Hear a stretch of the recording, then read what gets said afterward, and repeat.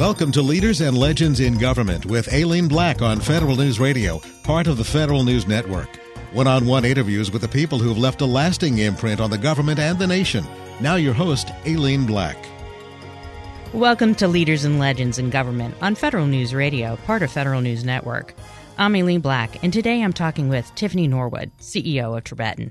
We live in an amazing city, Washington, D.C. D.C. is rich in history and people who made and are making history today. Our nation is what it is today because our forefathers had dreams and had the inner force to make it a reality.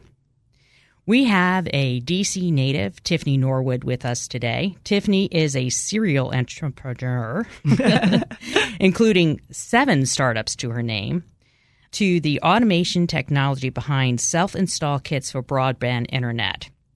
In her 20s, get this, she raised $670 million to help fund a startup at the time called WorldSpace, which we might know as XM Radio. Tiffany has an MBA from Harvard and a bachelor's degree in economics and a concentration in statistics and electrical engineering from Cornell. Tiffany lived and worked in nearly 50 countries. Wow. I don't think you're old enough to have accomplished that much. Amazing. First off, thank you for joining us today in Leaders and Legend. Oh, thank you so much for having me here today. I'm up to 52 now, actually. 52 countries. Wow. 52 countries, yeah. I've had a childhood dream of 119, so I still have a ways to go. Less than halfway. And, I love hearing the accomplishments and the journeys of legends like you, and I have the honor of talking to many on this show. It excites me and reminds me of why there is such good in the world today. If you have a dream and believe in yourself and willing to work hard, basically anything is possible. It's simply electrifying. I have to share with our listeners, if you were here in the studio today with me, you could feel Tiffany's force and energy. So I got to ask you, what helped you believe in yourself? What gave you your initial inspiration that made you who you are today? Well, it's interesting. When we're kids, right, we take our imagination so seriously.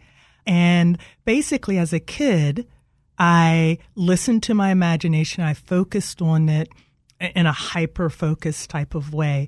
And I created reality against that, or at least attempted and tried. So I've been practicing turning my imagination into reality ever since I was a kid. And, I have such a strong faith and have always had a close relationship with God. And so, for me, because when I was imagining startups and traveling the world and creating things and technology in the 70s, I was born in the late 60s, there was nothing like it in the real world of any race or any gender. And I sort of felt like my imagination was the way God spoke to me, prayed to me in a way, which I know sounds really interesting coming from a scientist, an economist, and a statistician, and a technologist. But yeah, that was my initial driving factor. I have been a technology executive at Oracle, EMC, VMware, and Google, just to name a few. And often, I was the only woman sitting at the table, and rarely did anybody look like me. You are a woman of color and super accomplished in the tech industry. Thank you. Over the decades, have you seen things change? Yes. Look, it could change faster. We've innovated a lot of things. When I started coding in the 70s, it was a Commodore 64. Now there's probably 10,000 times more technology in my iPhone than in the computer I had back then. But, we could innovate faster. What's happening with women or people of color in the tech industry and the entrepreneurship space. But we have seen a lot of changes. So let's put it this way. I am the only successful Black female tech entrepreneur of my generation that I know of in the world. Now there's quite a few of them that were born in the 90s or the 80s and that started things in the 2000s. So there's quite a cohort of female entrepreneurs and people of color entrepreneurs and women of color entrepreneurs and techies But in my generation, when I started in the 70s, there was, a smaller number in technology, a smaller number in entrepreneurship, and then none of them really did the path of being a tech entrepreneur. So I got to ask you, did you ever face a situation where you were faced with a situation where somebody was being biased? Is that a trick question, Eileen? Well, I mean, the answer is yes, and yes. So right? I love asking this question because, I believe there's a lot of unconscious bias out there. Yeah. I don't think people get up in the morning and go, I'm going to be mean. Yeah.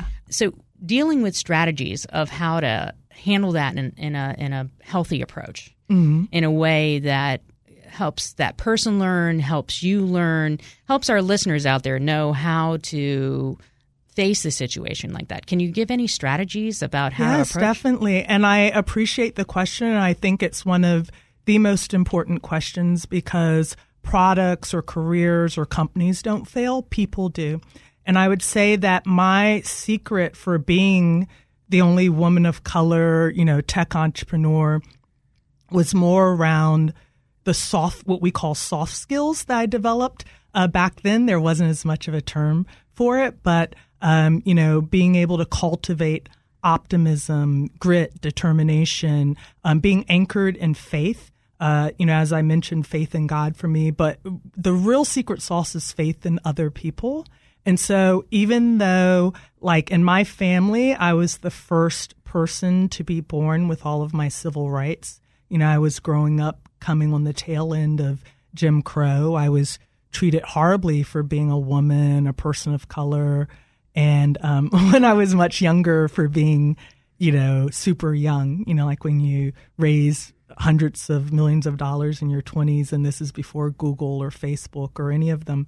So I had sort of this attack coming from me from a variety of different places. But what I recognized was that for everything that you want in life, especially big things, suffering is a price to pay. And this is no different. It can be a marriage. It can be kids. It can be, living the life of your dream of launching this platform that allows the world to speak to the world. So, and I was a competitive athlete as well. So, my mindset, which is the most important, is that there will be suffering. Suffering will be a price to pay.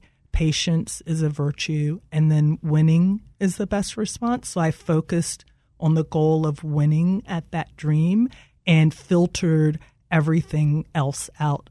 And I think that's really important because, we still have a long ways to go with regards to having, more diversity in a variety of spaces. But the fastest route to change is the person, and the fastest route to change for the person is mastering themselves and their minds.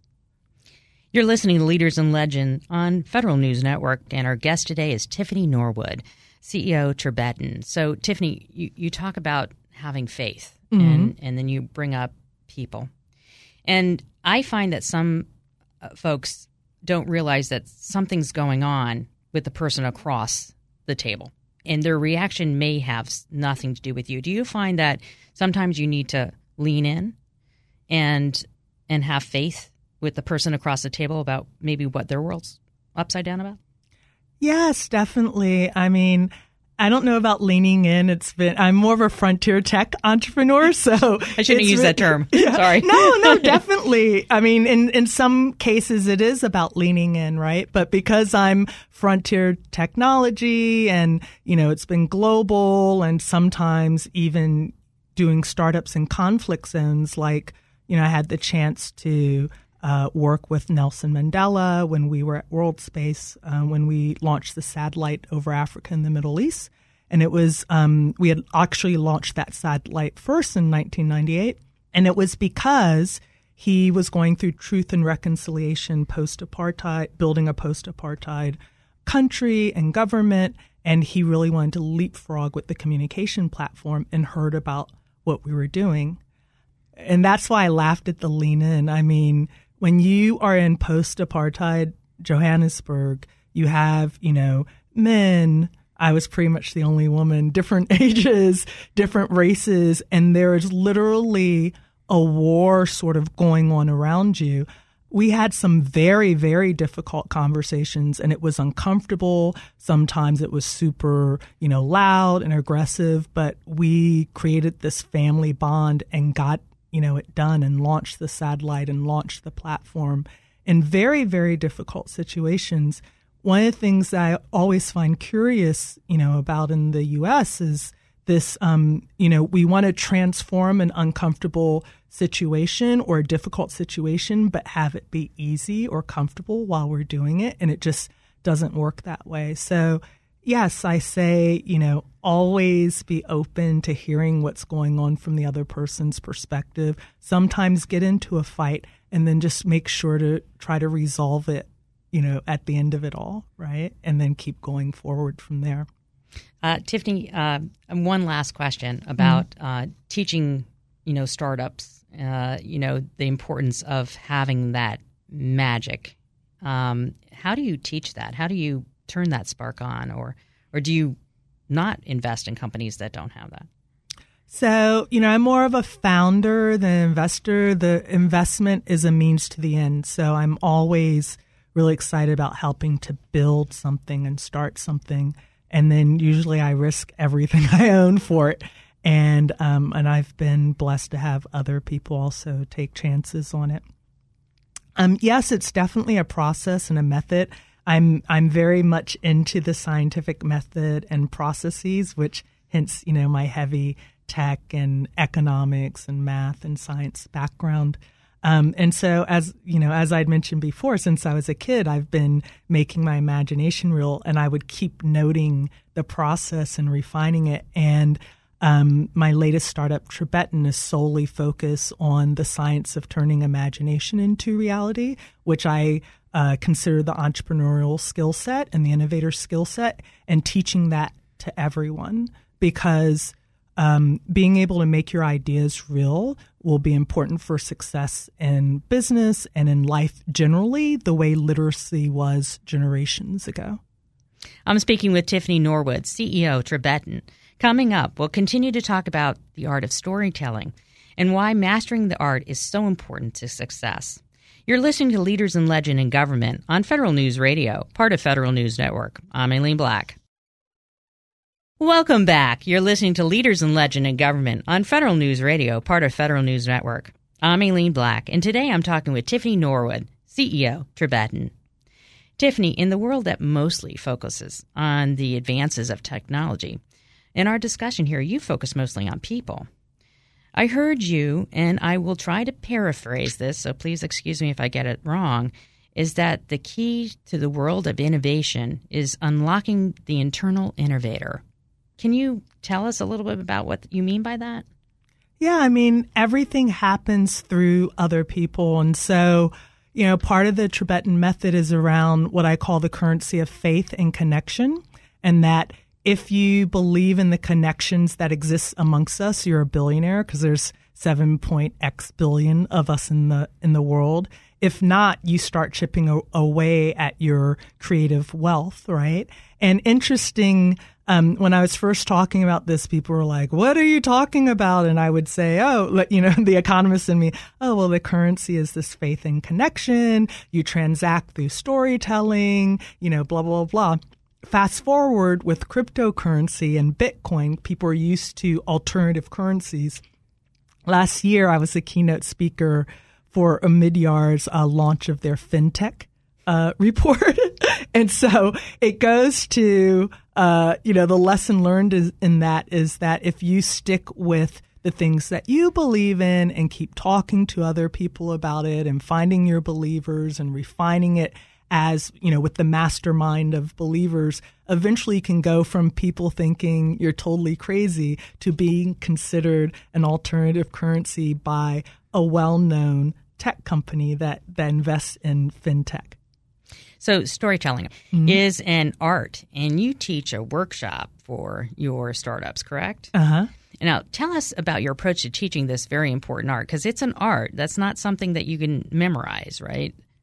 Yeah, I mean, it's an art and a science. So there's a framework for it, right? But then because it's a framework versus a template, you can make it your own. Mm-hmm. So a lot of times I judge a lot of pitch contests and it's like, hey, I'm, have this problem. I'm so-and-so, founder of Acme company. And it's very rote. It's very non-human. And then they go on to deliver a lot of information. With the Tribetan method, where we teach persuasive storytelling, we first, tell the entrepreneur innovator to focus on the universal languages of connection, which are conviction, objectivity, and grace. And I'll explain that in two different ways. Conviction is showing that it's important to you, that you're not going to give up, right? And so you can do that in words and gestures and tone. Objectivity is that it's rooted in reality, and so you can demonstrate that with numbers and data or prototypes or wireframes or drafts, right? And then grace shows that it's of value to another person to the extent that they would pay you for it or donate to it, right? So another way of quickly looking at that is conviction is you, objectivity is the product or the service, and grace is the customer. And if you have those three components and then focus on initially making a connection versus delivering information, typically you'll get to a point where people are asking questions, you're in discussion, and then you go from there. So I have a question in one of those areas, conviction. Mm-hmm. Now, some people might even call that authenticity. People have to believe. Do you find that something that you need to work on? Oh, absolutely. Absolutely. Like you can't express conviction unless if it's authentic. There's something inside the human that is like a non-authentic lie detector, right? So everyone will express conviction in different ways. Unless if you authentically believe in something, it's hard to, nearly impossible to truly express conviction in something. You're listening to Leaders in Legend in Government on Federal News Radio, part of Federal News Network. And our guest today is Tiffany Norwood, CEO of Tribetan. So the art of storytelling is truly a life skill. No matter what your field of study may be, whether you're just starting out or, like I shared with you, if I have 4 kids and if they're just starting out into the job field. I have had the opportunity to talk to and mentor many young women just entering or beginning their career in technology besides my kids. I coach them that you need to have a story and be able to give it in an elevator, at a party, or at a grocery store. You need to have that story down, and you need to really believe in that story, as you shared, that authenticity. What advice would you give to somebody trying to develop that story that is just starting out? How do they get started? Yeah, well, first it's what do you want? And so, again, it goes back to the imagination and wholeheartedly capturing it, right? And usually I'll do a sketch or note or essay to myself. And then I'll start to write a narrative because we live in a narrative-based reality. So like any other journal entry, look, you're not going to go up for a Pulitzer or anything, and it's to yourself originally. And then the key thing is to start practicing telling it, because the win is the story leaves the room. So very rarely, especially because I'm dealing with frontier tech and large transactions, do I tell a first story and people are like, let me get out my checkbook. I mean, who even has a checkbook, right? And probably the Cash App has some sort of transfer limits. But what I want them to do is to go home or go back to the office or come into the studio with you and be like, wow, I was hearing that Tiffany Norwood talk about, imagination to reality and persuasive storytelling and it as a core skill set. You should check her out. And then one thing leads to another, and someone's cousin, friend, whatever, emails me back. That's how we met. Right? That is correct. So it's like social media that has always been the foundation of personal, person-to-person communications means more than anything, that connection. Exactly. It's going viral in the analog. It really is very binary. I don't mean to bring the coder in me into the studio, but it truly is a pass or fail. Either the story leaves the room or it doesn't. The narrative is most important. You tell it everywhere, grocery store, subway, dry cleaner. And because of that, I see so many people put such a strong emphasis on the PowerPoint, but you got to have the narrative first. I'll sort of close out this theme by saying, that philosophical question where does a tree make a sound when it falls in the woods if no one was there to hear it? Really, the question is, does a tree make a sound or even exist at all if no one talks about it, right? Or what if they come out and they're like, no tree, no sound didn't exist, and it did. Like that's the narrative trumps everything. It's the most important thing, the story. And it was part of my inspiration for wanting to bring the 3 satellites to the world and have that, global media platform launched with WorldSpace. Let's take a step back for a minute and back to technology and innovation. Okay. I read that you believe everybody should learn to code. Yes. I do too, by the way. Please share why you have such a strong passion around this subject, and if you think we need to readdress how we approach education in the United States. Yeah, because, I think everyone should learn to code. I also think everyone should study philosophy. That was something I started studying later in life, and I'm like, I've made the mistakes that people have been making for thousands of years, right? But they don't usually teach philosophy in elementary school. No, and they didn't code, right? Because I started coding in the 70s, and I taught myself originally from a book and a Commodore 64.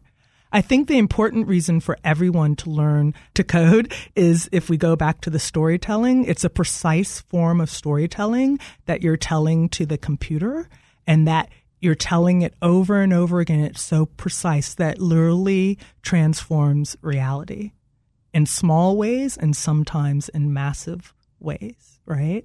And so I wish I'd brought some of my earlier code into the studio. Because my code is very clean. You can almost say it's girly, really pretty code. And you can see the story of it, like as you're flipping through. And that form of precise storytelling is then very useful, like in school, in business, in mediation, like if you're trying to mediate a situation. And so I think everyone should learn to code of every age, cradle to grave. I'm speaking with Tiffany Norwood, CEO of Tribetan. Coming up, we'll talk about the changing technology landscape and the role of innovation will play in our future. You're listening to Leaders in Legend in Government on Federal News Radio, part of Federal News Network. I'm Aileen Black. Welcome back to Leaders in Legend in Government on Federal News Radio, part of Federal News Network. I'm Aileen Black, and today I'm talking with Tiffany Norwood, CEO, Tribetan. So, Tiffany, few changes in the world have created more uncertainty in the workplace than the recent, seemingly sudden advances in automation and artificial intelligence. Driving and leveraging innovation, many believe, can make the difference of companies having a future and possibly even change the order of world power when you really come down to, especially AI with weapons. AI, cloud, 5G, quantum technology, just to name a few, are really changing everything we do and touch. I think McDonald's just bought an AI company. Yeah. The technology cycle and the advances are simply on hyperspeed. It used to be 5-10 years you had before the next really big revision. Now it's months. Can you talk about the changes you've seen in the startup market in the last 5 years due to these technology advances and the need to innovate to stay relevant? Yeah, sure. I mean, as you said, there's always been innovation and there's always been technology, but the pace of change is getting more and more compressed. And in the tech vertical, it was already compressed compared to other industries like, hotel or whatever. We've sort of infiltrated everything. The interesting thing from my perspective is that having built a lot of these technologies, it was never my intent to replace the human. So it sort of loops back to what we were talking about at the top of the show. It was meant to be in support of the human or to make the human better. So I know this isn't specifically the question you asked, but having this platform, I want to sort of talk about this a bit, which is throw down a challenge for us as a society, both in the United States and the world, to sort of take a step back and look at how we can use technology more to support the human, with the human at the top of the sort of mastermind, versus having this goal of replacing the human, or, being more efficient or low cost. Because I would make the case that effectiveness is more important than efficiency. And even in my own day-to-day life, so I'm not just, hot air, I drive a stick because I want to actually drive the car and be conscious of my driving. I learned to drive on a stick, and I just went back to driving a stick last year. We see some of the stuff going on with the airline industry and pilots and flight. It actually, and I travel a lot, right? But, I think using this technology to put a heavier focus on autopilot versus the sort of supporting the pilot is something that concerns me. Some of the stuff that we see with automated driving, like the driverless cars, I think to me personally, I wouldn't have that be a goal. I would have making humans better drivers with the technology a goal, reducing accidents and reaction times versus totally taking the human out of the equation. And so, yes, I do see technology and innovation as very important drivers. I've made my whole life off of it. I love it. I love innovating everything. But also, I want to advocate for the human, and that we should really step back a bit and consider, should we even have as a goal full replacement of a human being in certain areas of society? Machines are great at looking at black and white, taking data and being able to very quickly, medical advances of being able to recognize whether a tumor or a mole is cancerous is actually much more effective by machines. But there's so much in the world that is gray, that requires interpretation. And until we learn how to code humanity, I think there's areas where AI probably should be, as you put it, the second in line for the food chain, and humans need to interpret it. Well, and also, people act like there is machine learning and there is some quote-unquote self-actualization. But at the end of the day, if you leave a code or algorithm or machine to itself without human intervention and improvement, it gets old and stale pretty fast. And I know that for a fact because I have, my own tech museum. Some people may call it junk, right? And at each point in time when I bought these various gadgets, they were considered the most transformative thing in real time, right? But when people look back at it, they're like, what's that? Like when I was at a university recently and brought some of this stuff and they were first year business school students, they were all fascinated with the Sony Walkman cassette deck. Like as if it was like the craziest thing. Or if you show a clock with a manual clock with regular hands, they'll have trouble telling time with it. You're listening to Leaders in Legend in Government on Federal News Radio, part of Federal News Network. Our guest today is Tiffany Norwood, CEO, Tribetan.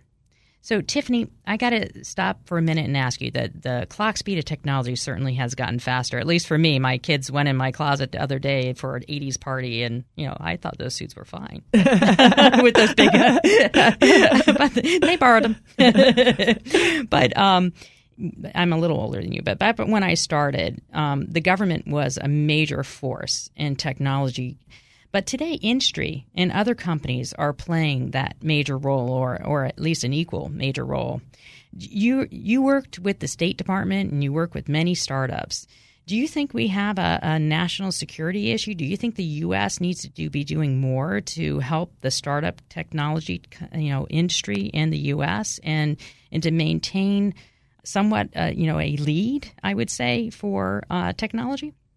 Yes, definitely. First off, we are the poster child for entrepreneurship and innovation in modern society. Like in the past, when people thought of entrepreneurship, they thought of the United States. When they thought of tech entrepreneurship, they thought of Silicon Valley. That has definitely changed over especially the past 5+ years.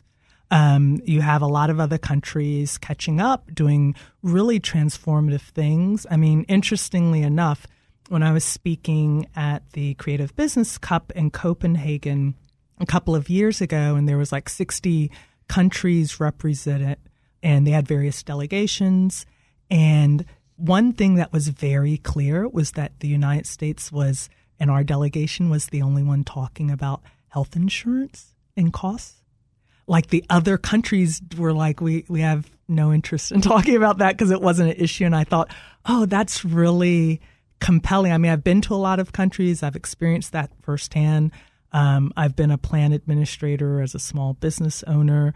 But, you know, when I put on the startup hat and the entrepreneurship hat and you're competing with other countries, that was an interesting dynamic. The other thing is that entrepreneurship is being more infiltrated into general society. And so, you know, like European Parliament has had me come in and speak, and the Italian Parliament, and they're looking at a variety of models, and there seems to be more diversity of thought in what they're looking at, whereas because we've been entrepreneurial for so long, it's considered the American way. We almost think that it's sort of like hashtag know-it-all.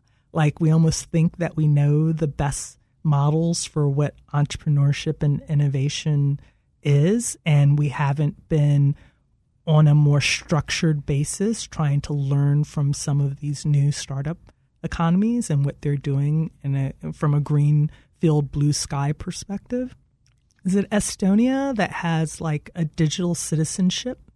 So they're doing some really cool things with like digital citizenship. And I met the member of European Parliament from Estonia, and they were talking about that. And I was like, oh my God, that's so cool. I wish we had something similar, or working harder to collate your expats.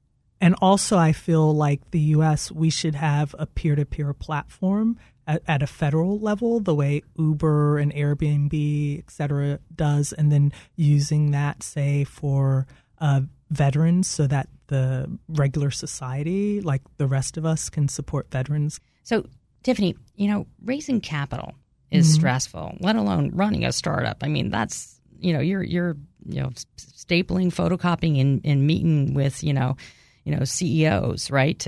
Or major VCs to get funding. It's got to be stressful. I read in LinkedIn an article you wrote, and I hopefully I'm going to pronounce this right. Excitantic 2.0, the coexistence of excitement and panic. Now, I'm going to quote you in this. There is a stereotype that people who do bold things and convince others to go along for the ride somehow have a mystical ability to avoid fear, anxiety, or panic. Not true. The only difference is that in that chaos, they maintain faith. First off, I loved the article, and I highly recommend everybody to listen to it. Can you share what you mean? Yes. So, yeah, I even invent words, as we all do, right? And it's excitanic, and it's the simultaneous experience of excitement and panic, which is a very common state of being for entrepreneurs, especially in startup. I think there's a duality to success, especially entrepreneurial success. People will see the front end of it, which is you're hitting milestone moments like raising the money or doing a beta release, et cetera. But usually right alongside of that, you're worried about losing your home or making payroll, or maybe you've had a cancer diagnosis or any of these other real life things. And the people that are most successful are able to maneuver through that duality. And so, like, I always like to say the straight line exists in the past, that really it's more like trying to stay in the center of the eye of the storm and make your way to the destination. And it's the people that can handle that the storm is all around them and find that center space and stay focused and calm. I'll tell you, Eileen, if you want to help your kids be prepared for being an entrepreneur or an innovator, you can send them to India, have them find one of those gurus that can walk on hot coals and maintain their sanity and focus and clarity while they're doing it. You can do that in a workshop here in the U.S. I think that would be better, or bring them over here. I think that would be better training than, say, a class of almost anything else. Great advice. I'm speaking with Tiffany Norwood, CEO Tribetan. Next, we'll talk about how Tribetan helps the next generation of startups. You're listening to Leaders in Legend in Government on Federal News Radio, part of Federal News Network. I'm Aileen Black. Welcome back. You're listening to Leaders in Legend in Government on Federal News Radio, part of Federal News Network. I'm Aileen Black, and today I'm talking with Tiffany Norwood, CEO Tribetan. Tiffany, you have the ability to do just about anything. What has inspired you to found and to run Tribetan? What services can you provide, and who's a typical individual or company that works with your organization? Yeah, so Tribetan is sort of the culmination of all the other startups in my life, and the process and the framework and the method in which I make my imagination real, not just for technologies, but also as a kid, I loved Journey to the Center of the Earth, with Mount Etna and the volcano. And so I also use that framework to climb to the top of Mount Etna and look in. Or to me, the literacy of innovation or the entrepreneurship skill set is a foundational skill that's as important as reading, writing, and math. Mm-hmm. And so, like say 3 or 4 generations ago, you didn't learn to write or to read to become J.K. Rowling or a New York Times bestselling author, although some people do, right? It was more a basic life skill, and the same thing with this entrepreneur and innovator and creator skill set of taking your imagination seriously, persuasive storytelling, cultivated grit and determination, all those, like knowing how to cultivate your own tribe or ecosystem. And so I've been with Tribetan teaching everyone that skill set because I believe in the individual. So literally from cradle to grave, it's gone from 5-year-olds all the way up to people in their late 70s. And I had a show last year, sort of like my version of Hamilton meets Schoolhouse Rock, that taught the framework in a fun, entertaining way with music and animation and performance. And over 1,000 people ended up coming to it, and they ranged in age from 18 to 78. I was just as surprised as you because the first time I had ever written and produced and directed, and sort of starred in the show, and I casted 5 other entrepreneurs in it as well. And they got it, like if we're going to be more innovative as a society, like innovate our schools, innovate our communities, innovate science, innovate whatever, more people have to be able to take their imagination seriously and bring it into the world. And so that's what I focus on right now with Tribetan. We have workshops, I have performances and keynote speeches, and it's been a tremendous amount of fun and so impactful. Sounds fantastic. So tell me, is there a startup experience or a company that, an instance that you're most proud of that you worked on? You mean for one of my startups? I would say, or a Tribetan, customer. Like, I'm really proud of what's going on with Tribetan. It's a lot of suffering, like any startup. And I am like, oh my God, am I going to lose my home? But I've the impact, like it's just been the loop back where there was a psychology major in one of my audiences in Rome, for example. And I went back 6 months later to give another talk there.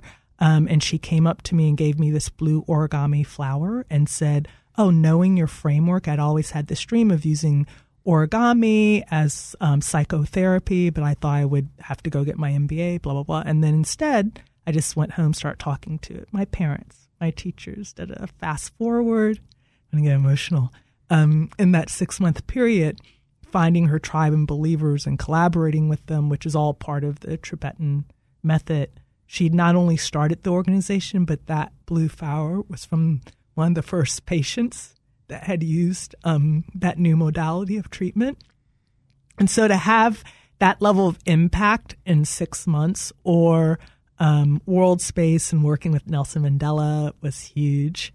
Also, there was a clinic that we had launched in Ethiopia that treated 12,000 patients now, which is cool. And then next generation broadband, because we were on the frontier of automating self-install kits for broadband internet and digital phones. So we were the technology behind the kits, like at Best. You can say Best Buy. Okay, Best Buy and other stores that were, because we had launched in 2001, that then allowed people to go into these stores, buy a cable modem and an install kit with, a CD-ROM. And we were some of that advanced technology behind that, whereas before you always had to have truck rolls.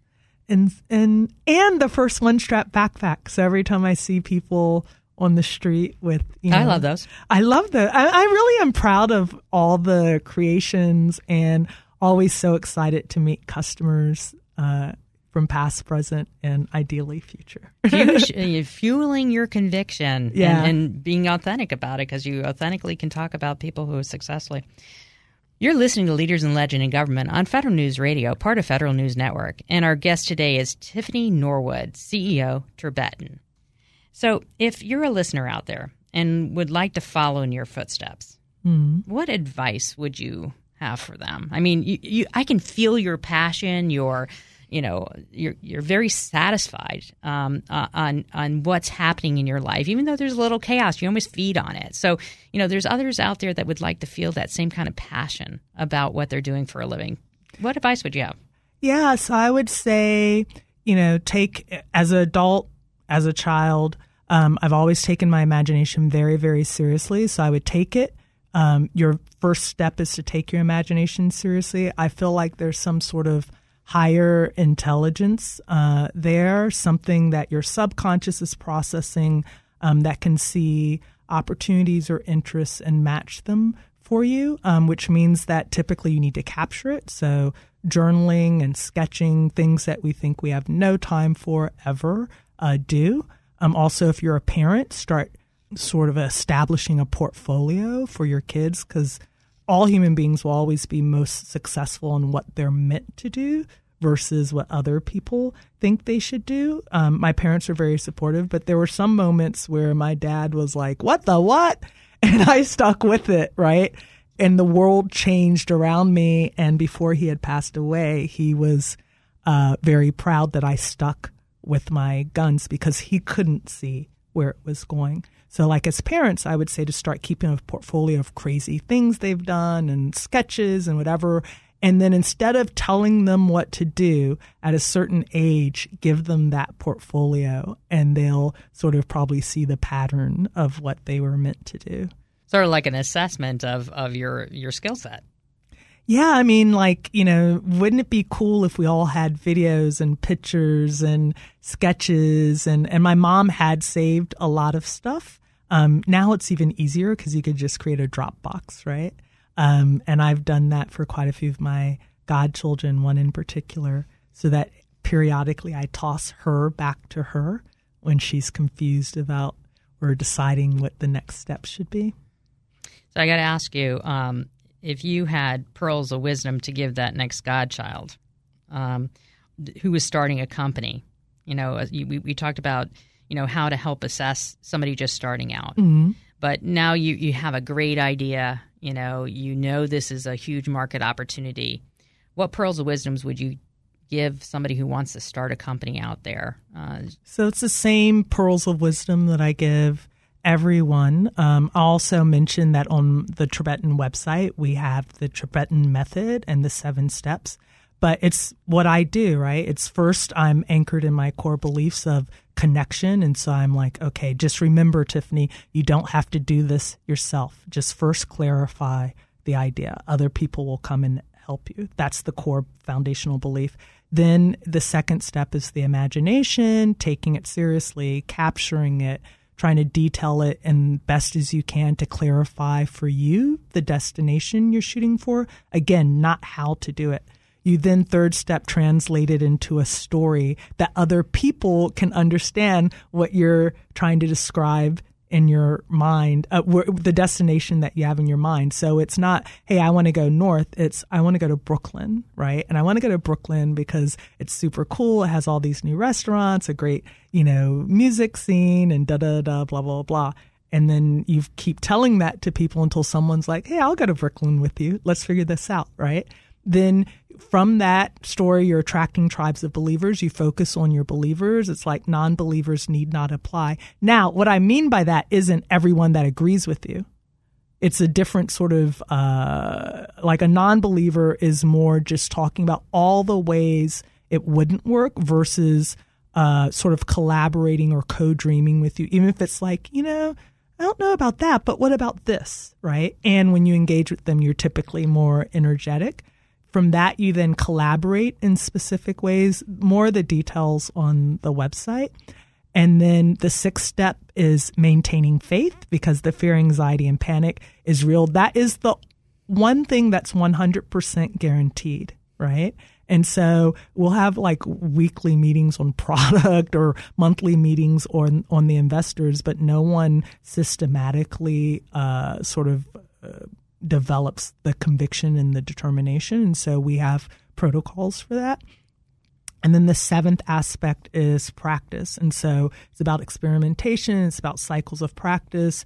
It's about, first version done, 1.2, 1.3.4, second version done. But having that mindset for everything, including when I start doing public speaking, the first speech, oh my God. But 2 weeks later, by the second speech, which I think you watched the one in Greece, everyone was like, have you been doing this forever? And it was just getting that first practice out of the way. I'd also like to say that, with Tribetan, we're in the business of that. So if there's any organizations or institutions or companies that are interested in talent development or keynotes or workshops around developing generally the entrepreneur or innovator's skill set, or specifically around persuasive storytelling or cultivated grit, feel free to reach out to me at we@tribetan.com. So WE@TRIBETAN.com. You've been listening to Leaders in Legend in Government. My guest today has been Tiffany Norwood, CEO Tribetan. Tiffany, I first just want to thank you for joining us today and sharing your journey and some seriously valuable advice for those folks out there wanting to start up a company or develop their talent out there. Your pearls of wisdom were invaluable. I'm Aileen Black, and thanks for listening. You've been listening to Leaders and Legends in Government with Aileen Black. Subscribe to this podcast at Apple Podcasts or Podcast One.